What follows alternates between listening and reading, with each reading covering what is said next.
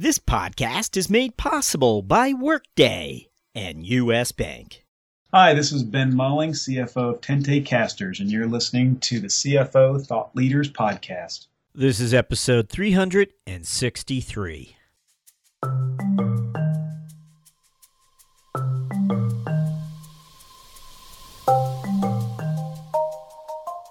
From Middle Market Media, this is CFO Thought Leader, where we speak to finance leaders about driving change within their organizations.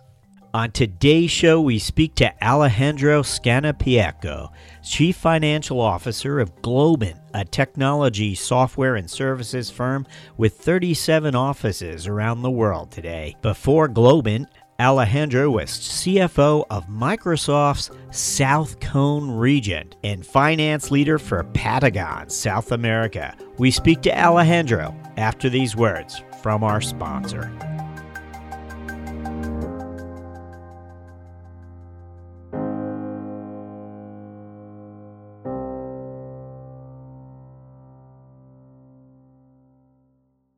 Just as a house needs a good foundation, your business needs a solid technology foundation. At Workday, a different approach to finance technology is giving growing mid-size organizations a distinct advantage. Workday's flexible architecture means that when business conditions change, finance can easily make changes to business processes. To learn more about how a finance system from Workday supports mid-size organizations from the ground up, visit us at workday.com. Workday, built for the future.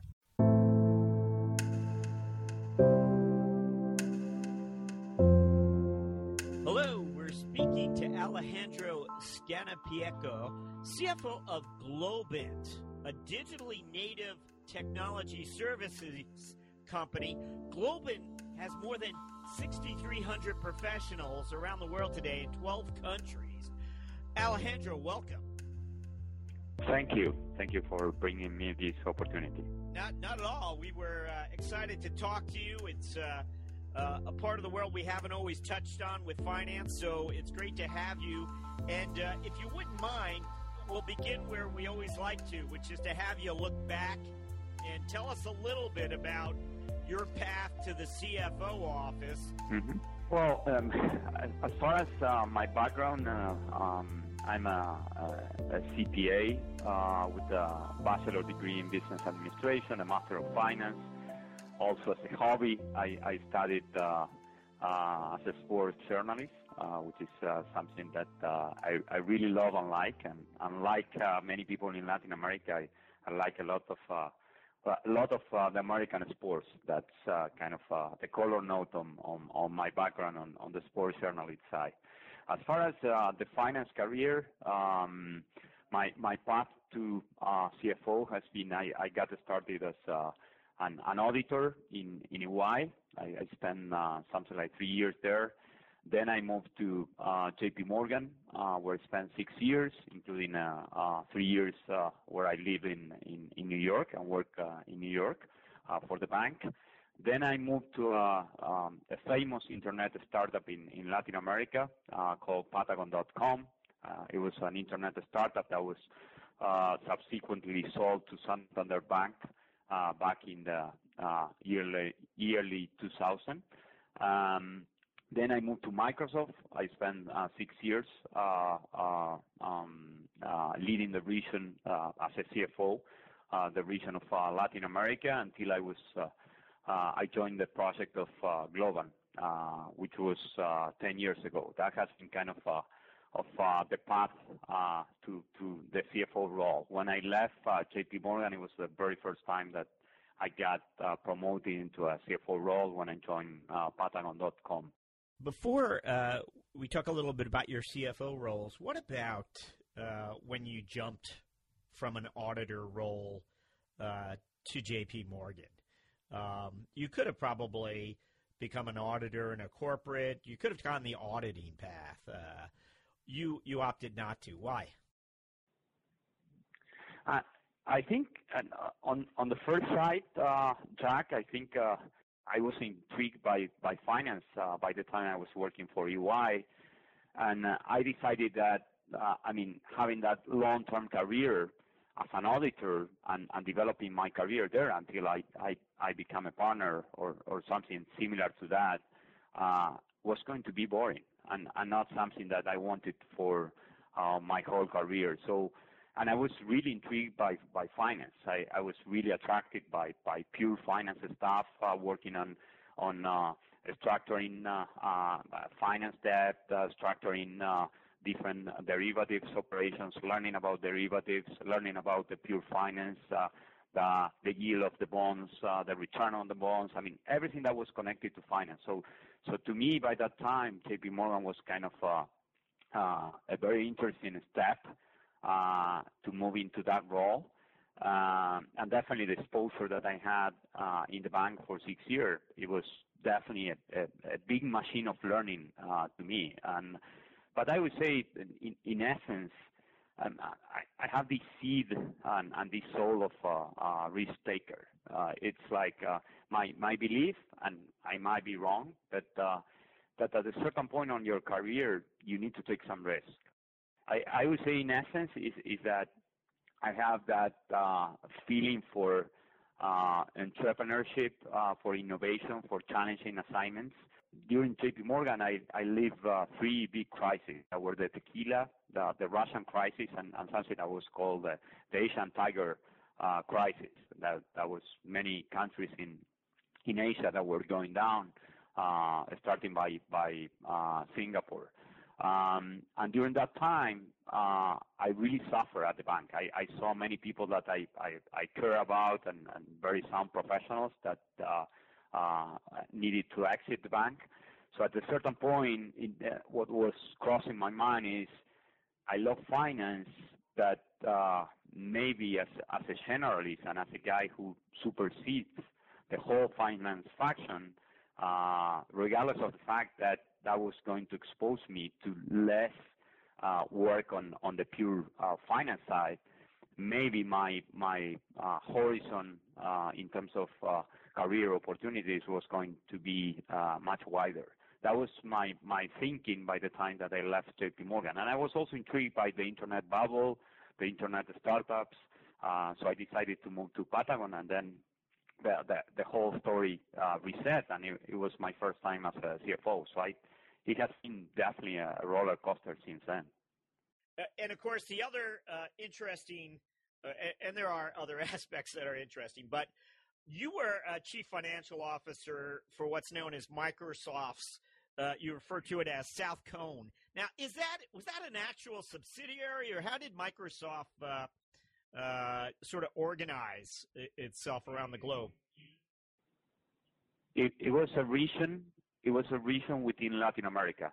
Within Latin America, South Cone region was comprised by 5 countries that were Argentina, Uruguay, Paraguay, Bolivia, and Chile. So I was in charge of that region. Back during your tour of duty there, when your finance peers outside of Microsoft would ask you, hey, what's that like? Is there something unique or different about Microsoft and its finance function that you would share or point to distinguish from other finance organizations? Is there anything about Microsoft that experience sets it apart? Well, I think what happens at Microsoft, or at least what was happening by the time I was at the company, is that there was a lot of focus and probably a big skill set that I have on forecasting, budgeting comes from Microsoft.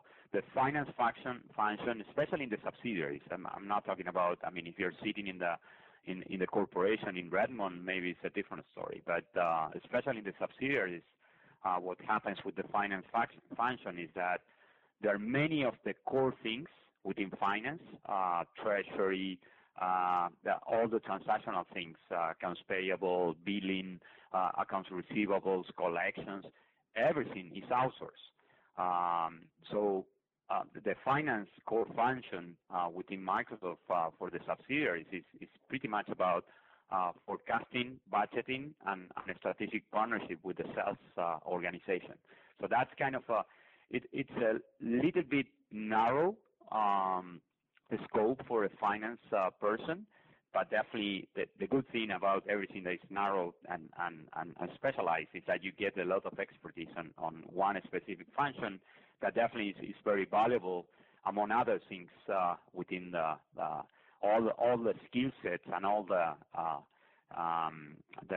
education that you expect to have as a finance leader. So I would say probably living in a subsidiary of Microsoft, it's a pretty innovative company, very flexible, very nice working environment. They do care about people and career development.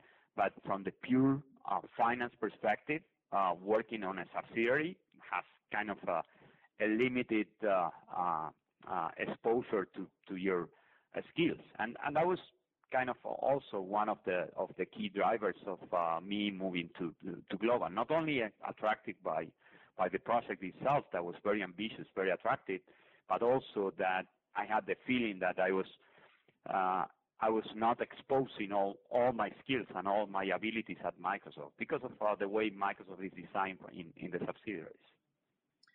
Yeah, so let's talk about that. Now, I mentioned I got this from the Globant site. It has 6,300 professionals today. Take us back, because you have been there quite a stretch of time now, 9 years. How big was this organization when you first arrived? It was very small. The total revenue was $22 million, and the whole organization was less than 500 people. So it has been an amazing journey here at Globant. Yeah, so tell us a little bit about, and we know the role has to be very different today than it was then. But when you first arrived, what were your priorities? What were the things you had to get done to accommodate the growth that clearly came? Well, definitely the priority at first, and when I first joined the company, was I would say to put some things in order, to kind of align the framework for a company to grow fast, and there were many different things that were not in the right place. So we needed to go little by little and step by step in terms of providing the company, the people, all the stakeholders, the founders, the necessary things for the company to grow fast. So that in very specific things that I could mention, definitely we work on the financials. There haven't been audited financials for many years, so we made kind of several audits in a row in order to put the financials of the company in a good shape. We work on the teams. We work on the organization, the whole organization, not only the finance organization, but trying to kind of provide the best organization for the production areas, for the business areas, and also for the staff areas. We created many staff areas that didn't exist by that time. I mean, and you can mention from ranging from HR to legal to finance, many different sub-functions within finance. So I spent some time creating those functions and having a specialization of certain people. Then, of course, shaping the talent and bringing talent into the organization, just keeping some people that were within the organization, then transitioning some others. So it was very important by that time to kind of provide a framework for the company that was growing like hell. And that has been the case over the almost 10 years that I have within the organization. If you take the CAGR, the top line CAGR, I mean, Globant has been growing above 25% for the last 10 years. So it has been an amazing journey. I want to just find out, this company does in fact go public maybe 3 or 4 years ago, and you led that, of course. Is there a memorable moment in the IPO process, whether it was on the roadshow, whether it was the actual day that the first shares were sold? What would you share with us when we think back on that experience? And if I were to mention probably one single memory, definitely the most powerful memory that I have is of course the day prior to going to exchange and ringing the bell when you price the deal. Because until that time, I mean, you're in the roadshow, probably you don't have much time to think during the roadshow because you see so many investors in that very short time frame, and you get in a plane and you go somewhere else, and then you get in a bus, you get in a car, and you take phone calls from everywhere. So it's like you don't have much time. You just spend some time at the end of the day talking to the banks that are underwriting the deal, trying to understand if the level of demand is and the book is being built up the way you're expecting. But until the very last day, and this happened, this is kind of common in a deal of our size, you don't get the feeling and really the secureness that the deal is going to go public until the very last 2 days, and especially the big orders of the anchor institutional investors, they show up in the very last minute. So I always say that you're in the middle of the roadshow, but until you have that discussion at the very last day prior to the pricing date and to the bell ringing, you don't have that feeling that, well, okay, we got it, we did it. So that was a memorable time, and that was a long discussion, I can tell you, because by the time that we priced, we're not that comfortable with the market. So we finally priced below the range, just $1 below the range. The price range was 11 to 13, so we priced at 10. But that was definitely a memorable moment for my life. Is there, and here I'll wrap up with this regarding the IPO, but is there one piece of advice you wish if you could give yourself at the start of that process? If you could give yourself one piece of advice, what would it have been? Probably that someone told me that I was going to put my life into the IPO for quite some time. It wasn't only the initial timeline and planning that you get on the spreadsheets that are provided by the banks and lawyers. It's definitely much more than that. Okay, that's great. We'll leave it at that.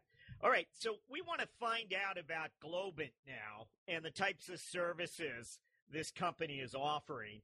And again, at the start, and I saw on your website as well, it's described as digitally native technology services. I have to be honest, I'm not entirely certain what those services are. What is this company's business today? Well, Globant, and let me try to clarify the concept of a pure play on emerging technologies. We like to say that Globant is the perfect combination of engineering, design, and innovation. As you know, digital transformation is happening everywhere, and our company was architected that way. That's why we call Globant a pure play on emerging technologies. We're not organized by the typical verticals that you can find in several different companies, and even in the IT services company. We are in the IT services space. But we're organized by studios. We have 17 studios. Our studios represent the domain expertise that Globant have in several different emerging technologies. So we have, just to give you some few examples, a studio for cloud, a studio for big data, a studio for gaming. You may call those technologies specialties or legacy technologies that have been evolving, but then we have studios for core new technologies like UX, design, artificial intelligence, augmented reality. So Globant has this particular approach to the market where we are not trying to be the experts on the verticals of the customers that we're serving, but we're trying to help our customers with emerging technologies to make that digital transformation. So we don't go to a financial institution and tell them we know more about finance than you. I mean, we're the experts on this vertical. That's not our approach, our go-to-market.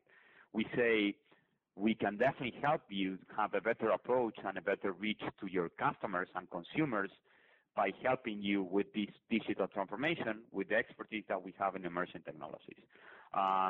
So that's the key value proposition. I would also say that we came from a different approach into the market. I mean, the market of IT services and outsourcing was very used to dealing with Indian IT services companies. So we came from a different vision because our company was founded in Argentina. Then we got expanded into Latin America. Now we're 7 different countries in Latin America. We also expanded into India and some countries in Europe. But the pure DNA of the company was architecture and since inception in Latin America. And that was kind of a fresh approach into the market. I mean, the cultural fit of our people with American corporation is very strong.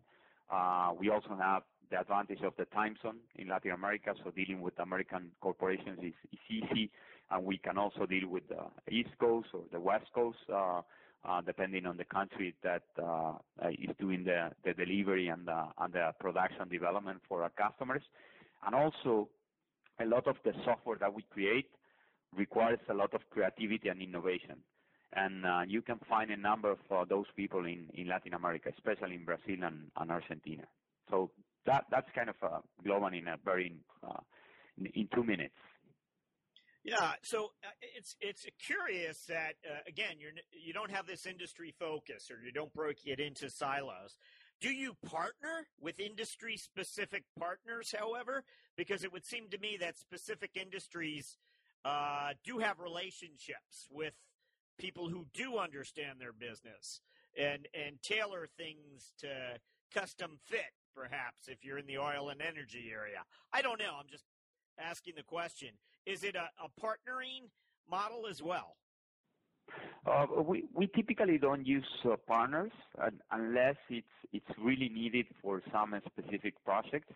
But I would say probably the best way to understand this is that we have a very holistic approach in terms of software development. So we try to we have a consultant arm that is the piece of our work that is much more connected to understanding the business of our customer, the trouble of our customer, and what are the goals that they want to achieve with the software development. So we typically start very small with some prototypes, proof of concepts, trying to get innovation sessions with our customers, trying to understand what's the pain point, what's definitely the things that they need to change.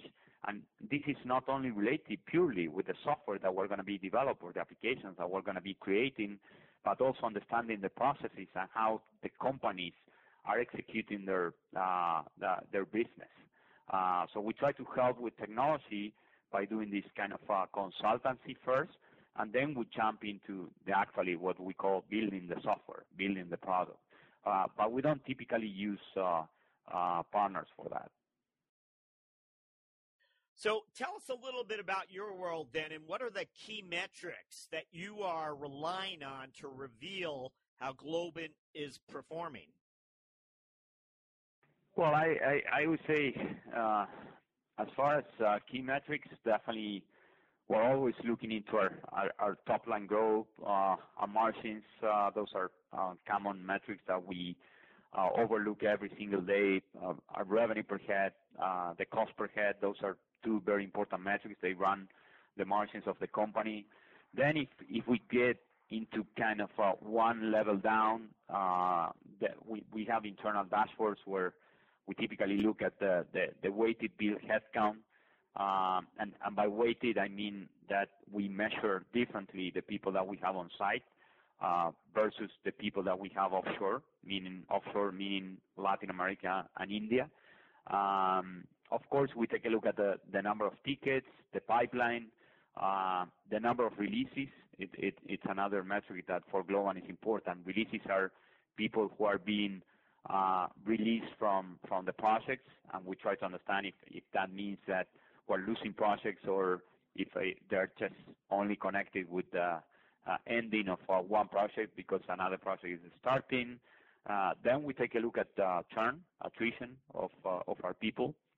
That's a very important indicator because at the end that's going to affect the hiring. It's going to affect the internal climate of the company and also the utilization. So that's another metric that we typically look into. We have a bunch of metrics. I just mentioned probably or highlighted the 5 to 10 metrics that we typically look at. Okay. All right. So, Alejandro, we always like to ask for a finance strategic moment. What would you share with us?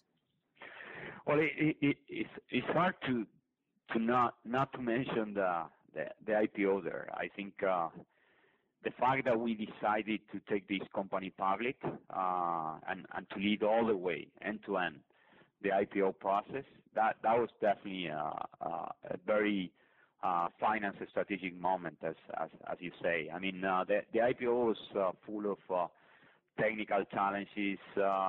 We needed to have conviction, leadership. I needed to put in that all my interpersonal skills. I was the anchor person for many stakeholders.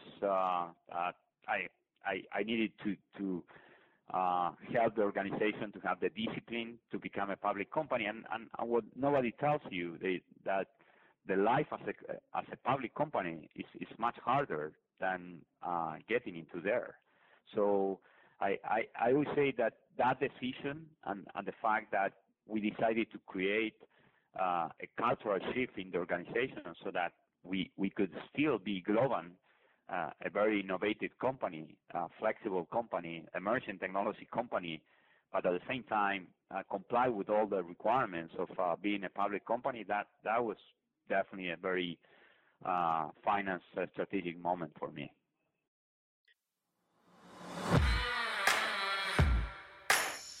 Okay, we're going to be entering the mentoring round with Alejandro, where, among other things, you'll learn about his passion for sports. After these words from our sponsor.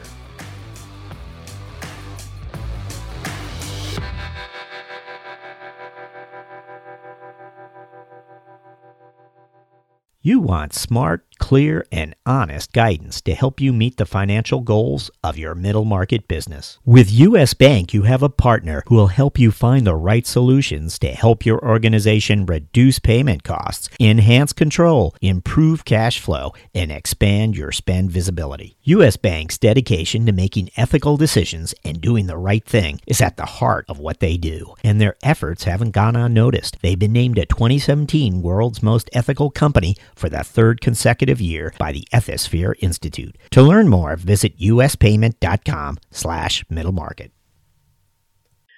Okay, we want to go to our mentoring round, where I'm going to ask you several quick questions intended to inspire and mentor your finance leader peers as well as future finance leaders.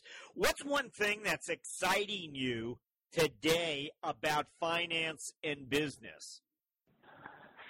I would say I just mentioned digital transformation, and I think finance it's also part of that digital transformation. I mean, digital transformation is everywhere. So I think finance is also leading that revolution.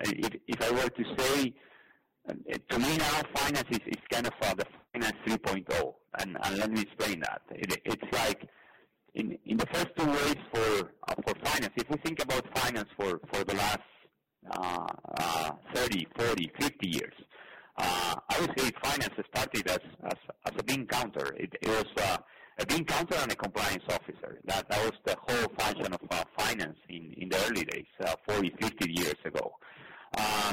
Then finance evolved into probably the guys who could provide to the organization some quality reporting and become a strategic partner. That has been the role for finance for quite some time, for several years, and where finance definitely had a big development and evolved. What I'm seeing today with all this digital transformation and the fact that technology changes are accelerating, because in the past you had a change in technology, and then it passed, I don't know, maybe 20 years, 30 years, when we first got the cars created until they became commercial cars. I mean, there were so many years. Same thing with the planes, same things with communications. Now we're talking about mobile, as it was something that was with us for forever, and it was only created 10 years ago, 11 years ago. The iPhone was released in 2007. So I think finance is getting to the 3.0 era. That to me is, we need to be a performance accelerator. For the organization. So it's like within the role of a strategic business partner, we now need to have that strong focus on developing automated digital tools that should definitely produce and compile information at the blink of an eye, and leveraging on practices like big data, AI, robotics. They're extending their arms into finance as well, and that's pretty exciting. It's like, if you ask me, I see finance providing value more and more on the strategic side and trying to accelerate performance on the companies, and not, being the bean counter anymore, or the guys who are compiling the data, trying to put some order into the data. A robot is going to do that for you. Combining automation with robotics and AI, you're going to have everything at hand. But then you will need to have that finance expertise and that brain power to make the right choices. And that's going to be the role of finance in the years to come. And that's pretty exciting to me. So here's another one of these looking back questions. When you first took on your CFO role, and I guess that was at Pentagon, what is that piece of advice you wish someone had shared with you before you stepped into that office? That's an interesting one. Probably by the time I started as CFO, I was thinking that everything was about technical abilities and getting insights and education on several different aspects of finance. I was missing a big part of some soft skills in terms of politics, in terms of influencing skills, in terms of emotional intelligence. I said is definitely a big asset in the organizations. Regardless of your background and experience, if you don't have emotional intelligence in these days, it's very difficult to really go after big, bold goals, regardless of what your career is. And more, this is going to be important. And why is that? Because of what we just talked about technologies and how technologies are changing the landscape of how information is going to be available, how you're going to be producing that information, how you're going to be approaching the people that is handling that information. So more and more soft skills are going to be important, and probably by the time I got my first CFO role, I underestimated the importance of that. Okay, do you have a personal habit that you feel has helped or contributed to your professional success? If I were to think about habits, I would say definitely passion, perseverance, discipline. I'm a very disciplined person. Very curious. So I think curiosity is connected to learning. And I get desperate when I'm explaining something that I don't understand. I get desperate. It's like, I need to understand that. I double click, I Google, I talk to people, and try to research. And at the end, that's something that takes you to the next level, because it's like you widen the ability to deal with several different topics, and you get a skill set that it's very important. And really, probably if I were to take a backward look at my career, I would say that I truly believe in teamwork. It's very difficult to get to very important roles in your career and leadership roles if you don't truly believe in teamwork. And I truly believe in teamwork. I wouldn't be who I am if I hadn't had the support of the people that have been working with me. And I also have this vision that you can always learn from someone. So you need to be open to learn, open to listen. If that happens, you always have the opportunity to squeeze into that learning opportunity, and probably your asset it's going to be bigger. You're going to be learning something new, and that's going to help you in the next challenge assignment that you're going to have. So those are the habits that I can think of. Is there a book you would recommend to aspiring finance leaders? Well, there are many books that I read that really. I'm a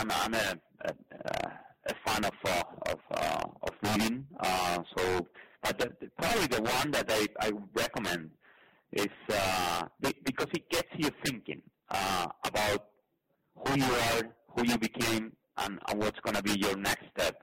It's a book that was written by Marshall Goldsmith that is called "What Got You Here Won't Get You There." I want to ask you about sports. This isn't on our list of questions, but you brought it up more than once. And ask you if in some way you feel that it's contributed to your professional life in some way, your love of sports. I think so. I think particularly I like team sports. Of course, I like tennis as well. It's an individual sport. But mostly the sports that I like and some of the sports that I have played in my career and I still play, regardless of my age, are team sports. So definitely the values that some of those sports require and some of the things and some of the skills that are exposed at some of those sports, definitely that those could be easily translated into the real life of a professional. And there are a number of learnings and things that you can get from sports that are definitely, to me, applicable to real life. To me, you're a single person. It's not like the professional is separate from the human being that's coming back at home every single day to say hello to their family. So it's the same person. So definitely, if you can integrate and you get learning experiences from many different aspects of life, definitely you improve as a human being, as a professional, or whatsoever. And definitely sports. I'm a big fan of sports, so I get learnings every day from several different sports, several different people that play sports. What is the farthest you have traveled to attend a sporting event?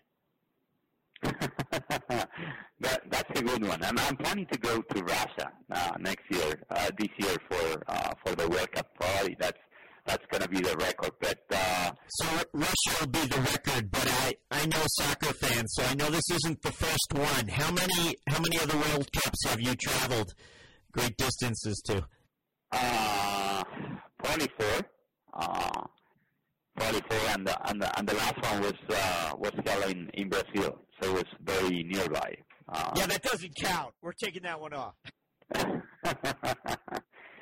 So is soccer number one on your spectator sport fan list, or what else do you enjoy? No, I would say soccer has a big place, but definitely rugby and American football are among the top. Did you play rugby? Yes. Have you broken any bones? Yeah. Just one. Probably just the wrist. Ouch. Okay.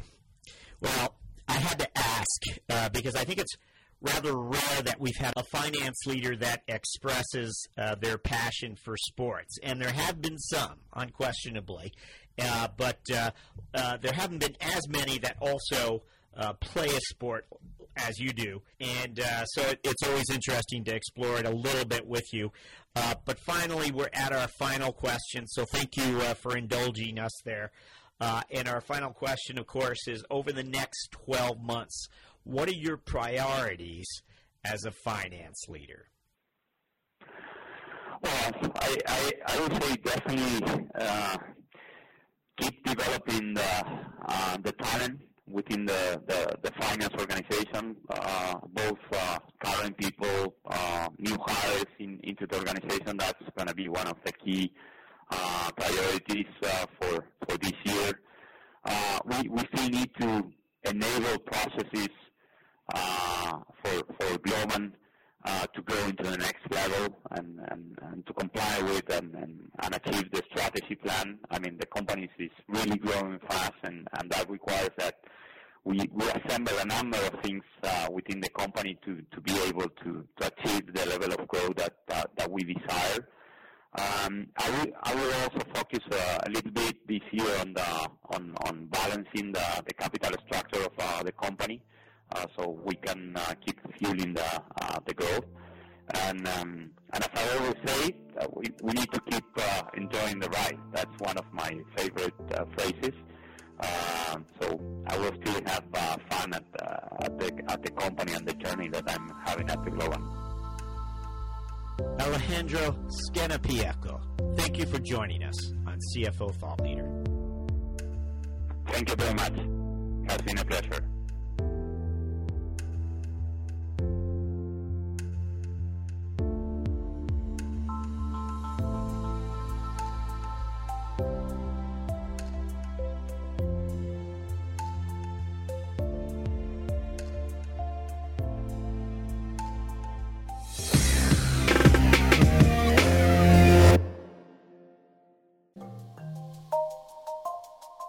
Thank you for listening, and don't forget, Thought Leader listeners, you can now go premium at CFOThoughtLeader.com.